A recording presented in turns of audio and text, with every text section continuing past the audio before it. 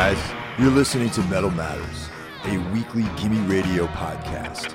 I'm your host, Mike Hill. If you like metal, punk, hardcore, or anything extreme, you've come to the right place. So subscribe and never miss out. We're trying something different this week. We have a pilot idea for a brand new type of show called Point of Entry. Now, you might be asking what the hell this is going to be all about, and it's going to be exactly what the title says, Point of Entry. What was our entry point into this world of music that we're currently enjoying? What records were important to us, and how did that change the way that we listen to music? So Randy and I, who you all know from the Classic Records series, are going to kick off this brand new show idea and talk about records that got us into metal or extreme music and how that sort of molded us. Not necessarily our favorite records, but the records that changed the way that we listened to music or the way that we viewed music. Well, my parents were both really into country music. Okay. Real country music. What do you mean by that? Like what I mean by that is not the shit you hear today on the radio. With like a hip hop drum beat underneath it. Yeah. Like some fucking... Yeah. Don't get me started on that whole thing. Yeah, my parents are both really into Johnny Cash, Waylon Jennings, George Jones, Merle Haggard, the real shit. Right. So I was, that was the first music I was exposed to that I really absorbed. There's a lot of that. And then, just like, I used to watch MTV and Friday Night Videos. Okay. I don't know if anyone remembers Friday Night Videos. USA Up All Night stuff too? Yeah, sure. Yeah. So, stuff that was popular, man. I liked the 80s. I liked, I liked Men at Work and Michael Jackson and all that kind of stuff. And then I started to gravitate more towards rock, Pink Floyd, Led Zeppelin, that kind of stuff. How about you? Kind of the same. My parents were both into like girl groups and like 50s kind of stuff. You know what I mean? Like, the Shirelles and stuff in the 50s. I was going to say Elvis, but I don't think my parents actually listened to Elvis. Mine didn't either. Yeah, they were more into like Roy Orbison, stuff like that. Yeah. Which is like important because I, to this day, love Roy Orbison, man. I was never a fan. Oh, man, dude. I think that if you like anything that's like kind of dark, like Roy Orbison is the kind of entry point for a lot of that kind of stuff, really. I would take Roy Orbison over Elvis. I never liked Elvis. Yeah, me too. Totally. I mean, I like Elvis fine, but I like Roy Orbison way better. Yeah. And then as I, grew up a little bit, I started listening to, stuff that was on the radio and MTV. Yeah. Getting into rock music, I was into, like Foreigner and, sort of hard rock. Pink Floyd, Led Zeppelin. Okay, now this is where we're inching towards metal. Yeah. Okay. Now, I'd like to make the one sort of point here is that there's a thin line between hard rock and extreme music or metal. You know? And I'm going to put those early heavy metal bands into the extreme music category because that really is kind of the beginning of like what we call extreme music or whatever you want to call it. You know what I mean? Meaning Sabbath, Priest. Yeah. That kind Sabbath of stuff. and Priest were like, I consider to be some of the first heavy metal bands. Absolutely. Me too. Led Zeppelin, I think, was kind of more of a hard rock band in some ways. I always sided on that side of the fence. Yeah. Some people will call them metal. Same with Van Halen. Yeah, Van Halen's definitely a hard rock band. That's what I say. Zeppelin too. I agree. I would say, Pink Floyd, psychedelic, hard rock. Deep Purple. I see Purple and Sabbath as being very similar. But I see Sabbath as a metal band, and I see Deep Purple as a hard rock band. It's nice when we agree on all these things. Yeah. Yeah. Mountain, hard rock band. Great hard rock band. Yeah. But yes. Mountain actually was a band that kind of like opened my eyes to the possibilities of heavy guitar. Yes. Yeah. Yes. Big Mountain fan. And there was other stuff too. Like I used to love Boston. Yeah, dude. I love Boston still. Yeah. I saw them a couple of years ago. You did? Yeah. I saw them out at Jones Beach. They were fucking amazing. Really? Man. Still good. Yeah. The main guy's dead, isn't he? Yeah, they had a different singer, obviously. And the cool thing, I thought that guy was great. He sounded just like him. And the other thing is he was trying to be, he was like classy. He was like, all right, everyone knows I'm not the original singer. Right. He had the vibe of like, I'm here to being a professional, doing my job. It's Neil Schoen's gig. Or not Neil Schoen, Tom Schultz's gig. You're thinking of Journey. Yeah, Journey. Yeah. It's Tom Schultz's gig. He's the star. He's the man behind all this. And I thought that was very cool about the way he approached his job as a singer. But yeah. Yeah, I would, when I watch MTV and the radio and stuff before I went to school in the morning, as a child. And then I started, noticing music more at the department stores when I would go shopping with my parents. I'd be more interested in looking at records and stuff like that. And then I started buying 45s of the songs, I seen videos for on MTV or heard on the radio. Yeah.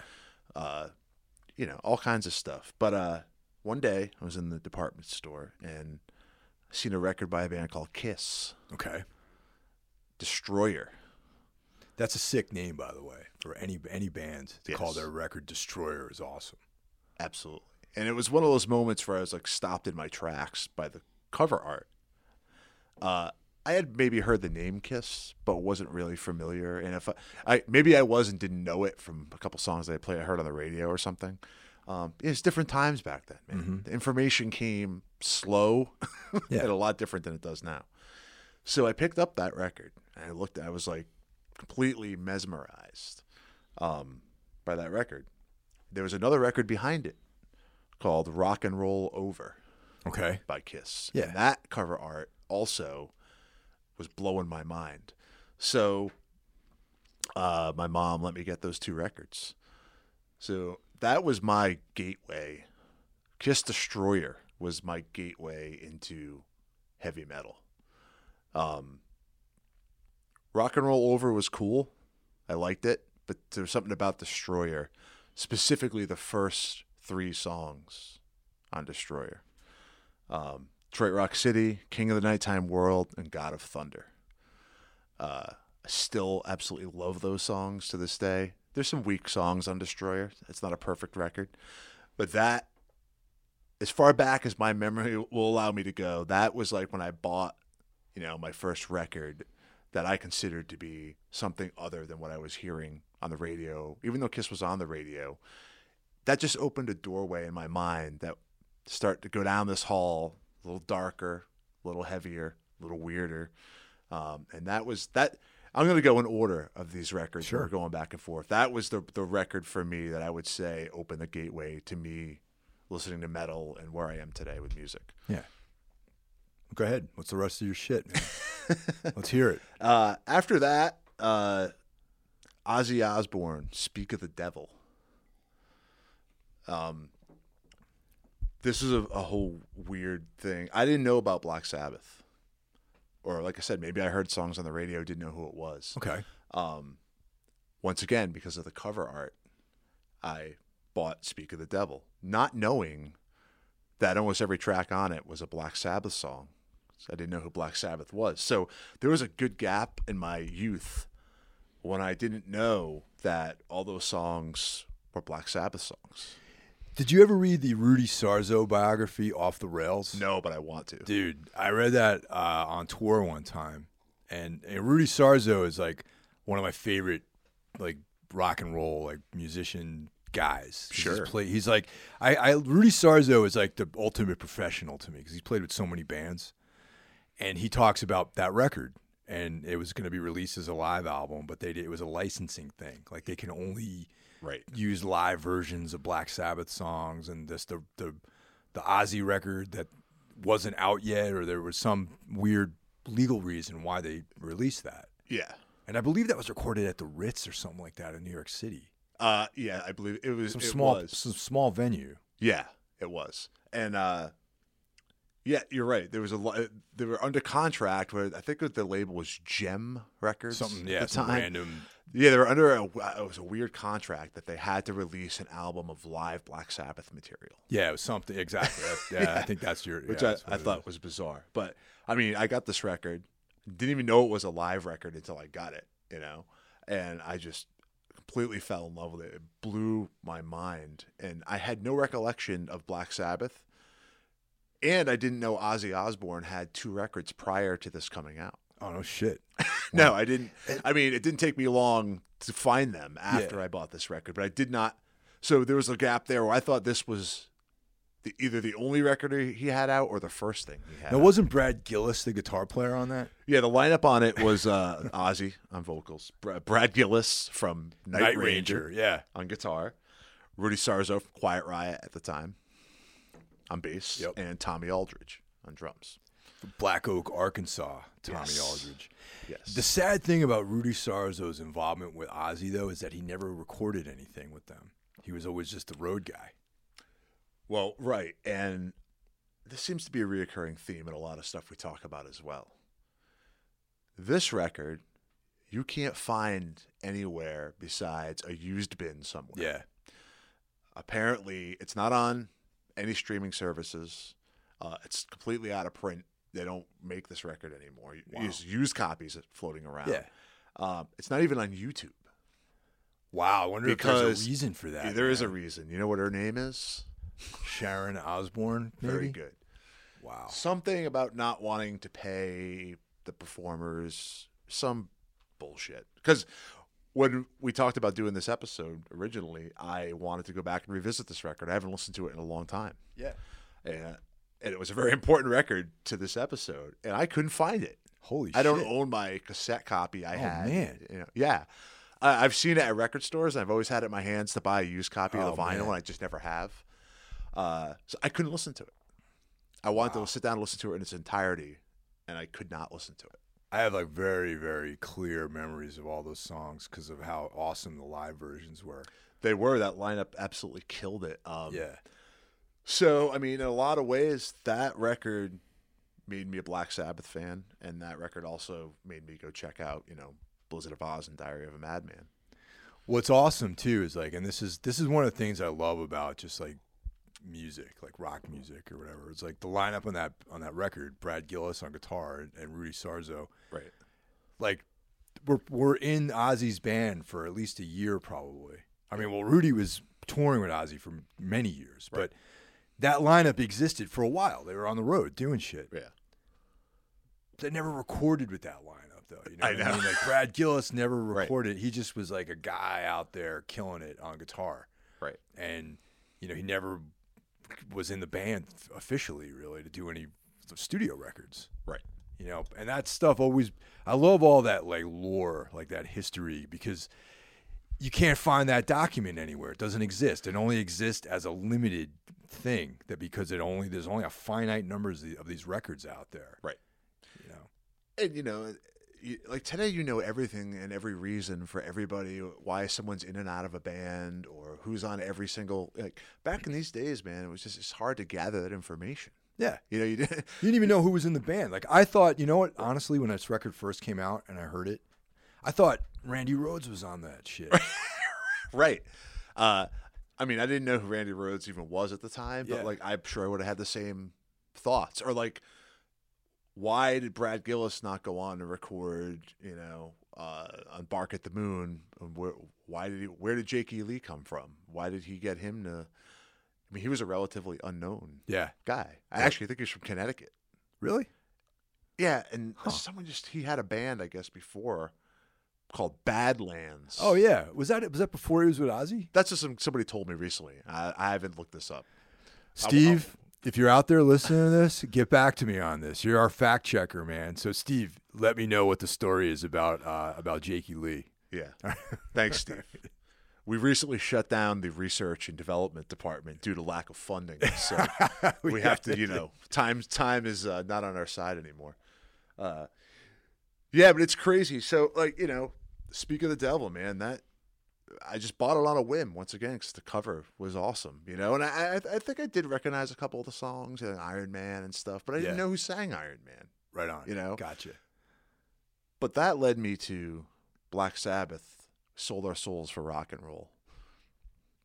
And although I love Speak of the Devil, and those versions of the songs are great, We Sold Our Souls, hearing those songs done by Black Sabbath was a complete game changer for me. Yeah. I think we've talked about this in the past. for your first experience, I think we talked about this when we did the Heaven and Hell episode. Yes. Just the differences between the two bands. Yeah. The first, you heard the Dio version of Sabbath before. Yeah. But when you finally heard the original version of Sabbath, when you heard the song Black Sabbath, that's just a complete game changer, man. Yeah, it's like We Gotta Know by the Chromatics, which we talked Right. about, you know. It's one of those moments, one of those poignant moments where it just makes the fucking hair stand up on the back of your neck and you're like, get uncomfortable, but in a good way. You know what I mean? So hearing We Sold Our Souls for Rock and Roll, a double collection, quote unquote, greatest hits or whatever. Another one of those nice major label tricks where, like, I read a quote from Iommi that said, they didn't even know this record existed until people started bringing it to shows for them to sign. Interesting world to live in, huh? Yeah. Imagine someone bringing you like an official Tombs record that you have no idea it even exists, you know? That, although Kiss Destroyer was awesome and fun, and Speak of the Devil was a lot of Sabbath songs, but it still had like this rock kind of fun element to it. The true version of those songs on We Sold Our Souls for Rock and Roll just had this darkness to them, which, you know, that led me a little bit further down the path. This is before I got into, you know, punk and hardcore and any of that stuff. So I was just kind of realizing there was more extreme stuff out there. And Sabbath, like a lot of people, I'm sure, that opened the door, you know, to that extreme side of stuff. What do you got next? We should go through your list. You want to go through my Let's whole do thing? that. All right. And then yeah. we'll, So I got a couple more. Yeah, so go for it, man. You know, like I said, Sabbath definitely left me wanting, thinking, well, what else is out there that's, you know, like this. Same department store. I got to shout out Ames Department Store. I remember Ames. Yeah, that's like a Northeast. At least I know it was in the Northeast. So yeah. It was like you know, like a kind of a shittier version of like Kmart. You know? Like Kmart was like, they had all the sick shit at Kmart, you know. Ames was like, you know. The same store I bought Destroyer, Speak of the Devil, and We Sold Our Souls. I walked down the aisle one day and saw Metallica, Master of Puppets. Oh, man. This was right around the time I started to get into punk and hardcore. Like within the first few months of me getting like the first Suicidal record and like the very first hardcore records I bought. And like a lot of us that are old, we bought a lot of records on album art. Mm-hmm. That's correct. Not having any clue. I didn't know what Metallica was. I didn't know what it sounded like, but I seen the cover of Master of Puppets and I had to have it. And that was a game changer to head me down the more extreme metal route. You know what I mean? Yeah. Well, it was a thrash record. Yeah, I never really heard thrash music, Yeah, you know, like fast. yeah, yeah. You know, I mean, what can you say about Master of Puppets that everyone doesn't already know? You know, the last record Cliff Burton ever played on, studio record. First thrash album to go platinum. You know, it's important record for a lot of people, I'm sure, you know. Orion is my favorite track. Being a bass player, I can see why. Yeah, You know? yeah, it's great. An 8-minute instrumental. Yeah. So, you know, then, you know, I started hanging around with some kids in school who were ironically were into hardcore and metal, which at those days we've discussed before was like kind of taboo. And they turned me on to a record by Slayer called Rain and Blood. Oh, shit. I think I heard of that one. Yeah, have you heard of that one? Yeah. Yeah. I think maybe I heard that one. It's pretty good. It's 28 minutes long. Nice and short. And that, I'm going to round out my picks here with Slayer, Rain and Blood. That was the absolute gateway that kind of made me realize heavy music has no limits and anything is possible. When I heard that, you know, I was a young man at this point, a teenager, you know, 16 years old, and that just completely blew my mind. Even though I guess it's not that far removed from Master of Puppets.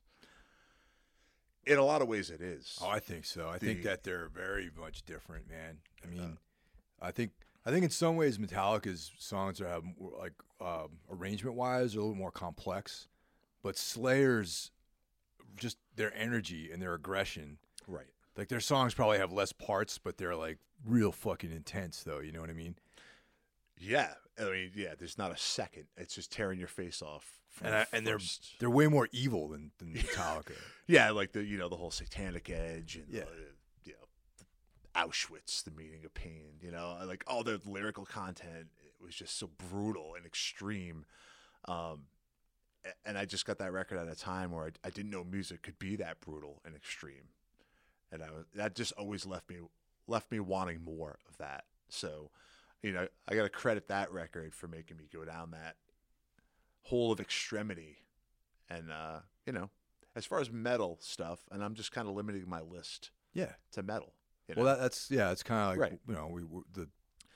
Those are my 5 records, and this is a really hard thing to do, to narrow it down to 5 records. Sure. There's a lot of other records. I wanted to throw SOD, Speak English or Die, in there. I even thought about Age of Quarrel, putting that in there. But I was just trying to attack this in a very specific way. So those are my 5. Cool. And once again, just to reiterate, this is the list doesn't necessarily include our favorite records by these artists, but it's like the ones that drew us into the fold, I guess, is really, then my list and my little narrative about all this stuff is the same deal. Because some of these records I'm going to mention are not my favorite albums by some of these bands, and some of them are, actually. I was going to ask you, are any of them? Some of them are. 2 of my 5 are. Which ones? Kiss Destroyer is my favorite Kiss album, but I love the first album too. Mm-hmm. But if I had to pick, I'd pick Destroyer, and Rain and Blood is my favorite Slayer record. First Kiss record's got that Strange Ways song on it, which is like fucking awesome. First Kiss record's great. Wait, is that Strange? I think, isn't that on the first? Or is that on Hotter Than Hell? Oh wait, no, you're right. It's on Hotter Than Hell. Yeah. Sorry about that. I got confused by that. Your history is off. My history's off. Yeah. Back when I was a kid, there was this kid named Ron McCarthy who was like a couple of years older than me, and our families were friendly, and they're big Irish family. I was friends with the brothers and sisters and everything, but Ron was the guy who was like way into music, and he was a very big part of what I listened to. You know what I mean? He was into Rush 2112. I got into Rush 2112. Right. He liked a band called Triumph from Canada. Yes. I started getting into Triumph. I thought they were cool, right? But he drew the line at like Judas Priest and like Sabbath and that kind of stuff. For some reason, he didn't get into that kind of stuff, right? So, that my introductory viewport into hard rock music came from this dude Ron. Okay, so there was another family that lived by my grandmother, and I became friends with them, and their older sister was going out with this guy. I'm not going to say his name because there's just some dark shit. I don't want anything to get out there about this dude. He was an older guy, obviously, and he was living with this family. And he had this massive record collection. And one day I heard, "We sold our souls for rock and roll."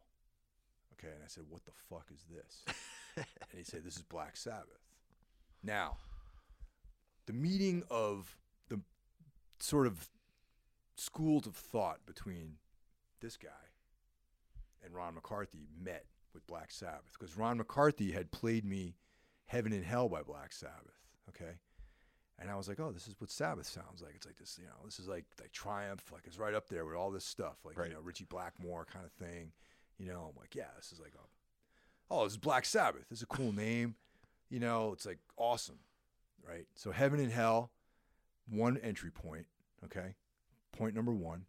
Point number 2, we sold our souls for rock and roll. And I was like, I couldn't even reconcile that these were the same bands. Right.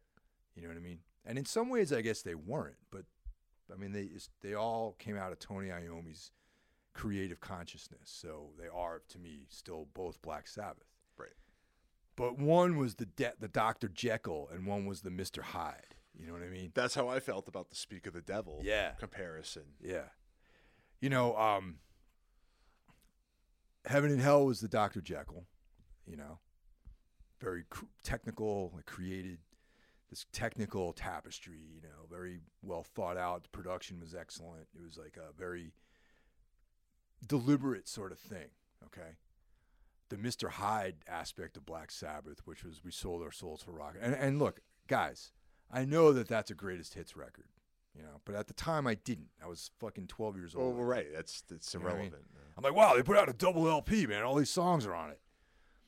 And that was the Mr. Hyde's part, the dark, chaotic, you know, subterranean consciousness of the band. You know what I mean? It was like, I didn't even knew. I was like, how the fuck is this the same guitar player, man? Like on one, he's like tight and he's playing all this like cool stuff. And this other one, I'm like, I wasn't even convinced he knew how to play the fucking instrument the right way. Right. I was like, there's something broken here? Or is it like, is he playing the right notes? Like, these notes didn't make any sense to me, what he was doing. And I was like, I didn't like it at first, you know what I mean? But then like later as the weeks gone by, because this was all during the course of like one summer, right? It was, I couldn't stop thinking about like the song Black Sabbath. Yeah. It's the song Iron Man, you know, and the song Paranoid, right? Fairies Wear Boots. I was like, what the fuck, man? You know? But that is the impact that those songs, hearing those songs for the first time at a young age, that's the impact they have. Now, if you'd never heard those songs, you would never, ever, you wouldn't even have any basis of comparison for anything that came after that. Exactly. Yeah, because a lot of people like to talk shit about Sabbath, I think, because, you know, it's like, oh, well, you know, they're whatever. And I'm like, look, dude, they weren't that great. I'm like, yes, they were, because everything after that band references that band. I think that no matter what style of music, we had an episode about the Cro-Mags' Age of Quarrel. That record sounds like Black Sabbath in a lot of ways. You know what I mean? Right. Black Flag. They sound like Black Sabbath later on in their career. Listen to side 2 of My War. Yeah, man. You know, the Melvins, you know, Yeah. even though they probably deny that they even listen to Black Sabbath, they sound like Sabbath. I Hate God. I hate God. You know, and then all the multitude of other bands that we're not even mentioning. Yeah, go right on down the list, Yeah. man. Go right on down the list, you know? Like, yeah, dude. I don't know. Black Sabbath is my Beatles. Yeah. That's how I look at Sabbath. You know? So, you know, it's this guy, like, was like, turning me on to all this kinds of stuff. You know what I mean? I recorded, like, you know, back then, you had the vinyl, and I would bring, like, a 90-minute cassette tape, and I recorded that, you know, record from him, you know. And this is the same guy that played me Van Halen 1 and like all these great records, you know what I mean? So that was like, that's like the really the starting point for me, like Sabbath, different from Rush, different from Led Zeppelin. Right. You know. And now specific, you know, my like Heaven and Hell, definitely great. Starting point A. That's my intro to metal, was that record. Right. We Sold Our Souls brought it to another level of just intensity. And that was like, I thought that there was like something like, it was like the music, the output of like an insane person almost. Like with Ozzy's vocals and Tony Iommi's approach to playing guitar, it was like this very barbaric, rudimentary kind of thing, especially because prior to that I was listening to Rush and like, you know, Yes and Pink Floyd and all this stuff, right, which was like higher thought patterns in some ways. There was this kind of like more developed sense of like aesthetics or something like that. Yeah. And then when I heard Sabbath, it was like this bass, barbaric, very brutal like thing, you know, and primitive. It was like primitive, yeah. And that's like absolutely more. It started me absorbing me more, and that was like kind of like what pushed me into deeper, you know, more intense music, I think. So those two records were like pivotal for me. Next up, the other heavy metal band I liked was Judas Priest. And the record that drew me into Judas Priest was Sin After Sin, and that came out in 1977. Great. Now, I didn't get into it in 1977, right, but it was like that guy, you know, who turned me on to Sabbath, Ron didn't like Judas Priest, so he had nothing to do with me getting into Priest. But this other dude was talking about how if you like Sabbath, man, you should check out another British band called Judas Priest. And I was like, cool. So I went to the Book and Record store in Carmel, New York, where I grew up, and I looked for the only record they had. They had Sin After Sin by Judas Priest. I put it on, my little turntable in my room. And it was a fucking great album. And actually, I listened to that record on the way out here. Nice. It's on iTunes. And Sin After Sin, like just the first few jams on it. Sinner. It's got Dissident Aggressor, Diamonds and Rust. The song Starbreaker. Okay. Are you familiar with this record at all? Oh, yeah. You know it, right? Oh, yeah. You and I went to see Priest a couple of years, like last year. We did, and then I seen him again back in May of this year. Yeah, it was great. It's still great. Fucking awesome, man. Incredible. Yeah, I'm very familiar with this record. I love it. Yeah. Although I didn't come to it as early as you did. It was the first Priest album I ever heard. Yeah, it was later to the game. Yeah. On Priest. Starbreaker, the riffs and sort of arrangement of that song kind of set the blueprint for like heavy metal songs, I think, in some ways. You know what I mean? It almost sounds like you can trace that into a lot of stuff. You know what I mean? Absolutely. And I would think that it's like a very it's like a blueprint for a lot of stuff that came afterwards. Now the last two records on my list, we have Iron Maiden Killers, and we did an entire episode on that. 1981. I was reading Cream magazine, and I found out about Iron Maiden. I looked up Killers. I went to the Book and Record store. I found Killers. And that was literally the only thing they had by them. And that brought me into the fold of Iron Maiden. It was like faster. It was part of this. At the time, I didn't know anything about this, but later on, obviously, I figured out it was part of this like new wave or British heavy metal thing. Right. But the thing that I did like about it was that it had more advanced like songwriting, and the playing was like different, and it was like more like dual guitar solos, like all this other stuff, And then Scorpions in Trance, and that record came out in 1975. Great.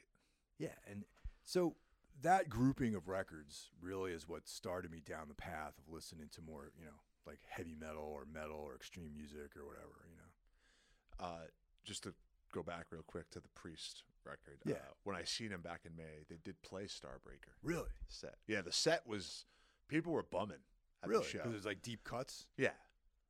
Everyone's like, oh, I mean, how many fucking times do you need to hear like Breaking the Law? Yeah, I mean, Living After they play Midnight. that shit at the end, but there was a lot of deep cuts in the set, and like some other new songs off Firepower they didn't play the first time around, which I think that's a great record. Yeah, Firepower is awesome. But yeah, they did play Starbreaker live. Wow. Yeah, and it was killer.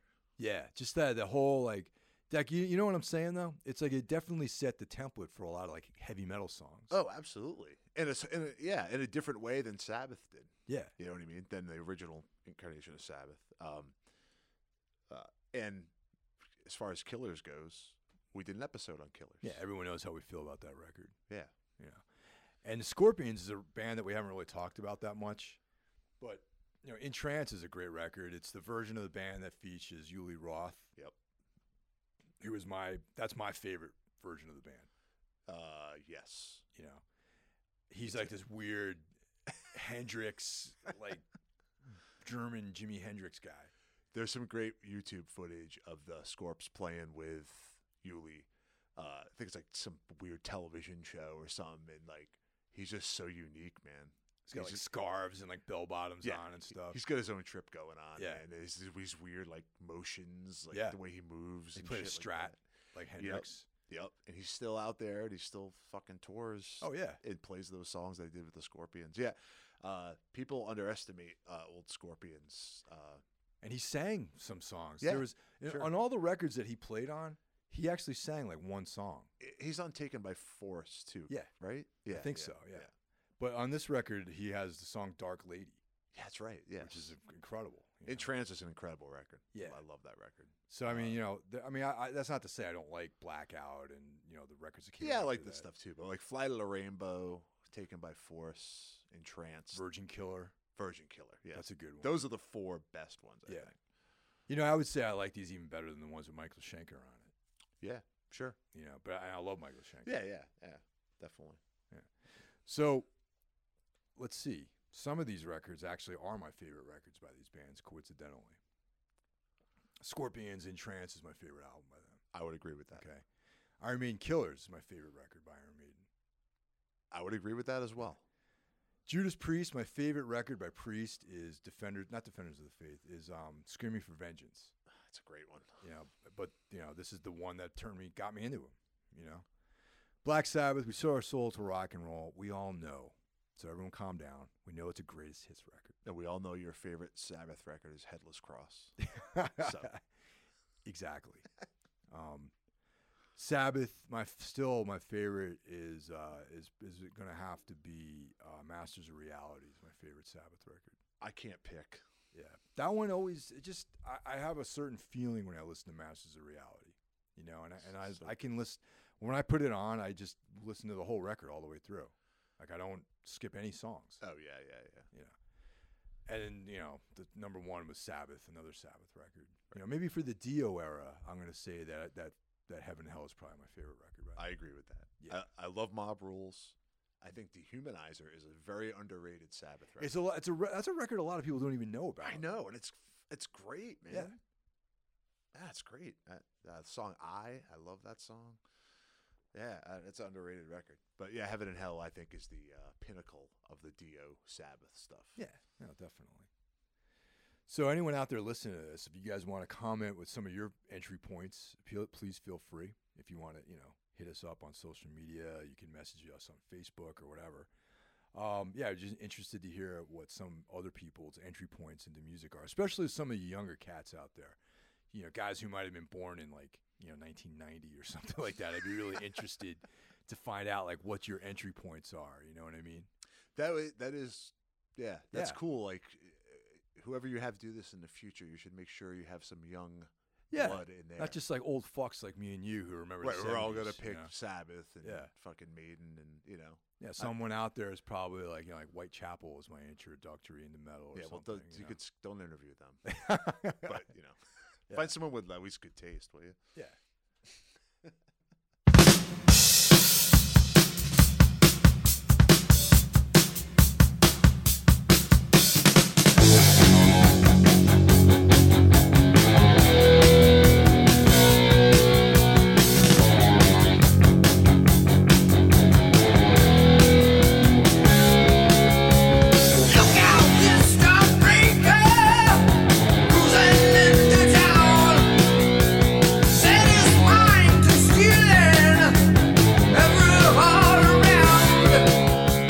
That's it for this week's episode of Metal Matters, a Gimme Radio weekly podcast. Tune in next week and see what we have in store for you.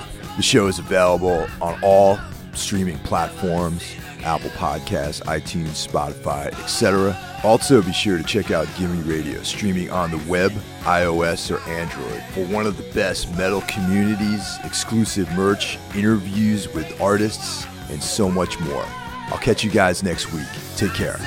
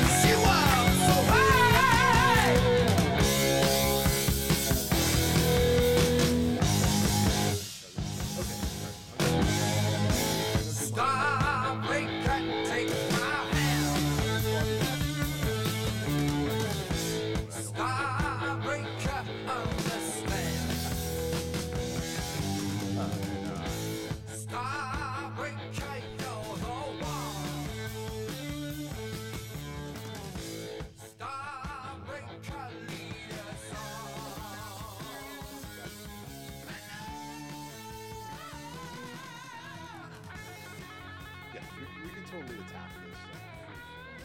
I got a way I want to do it. You've got a way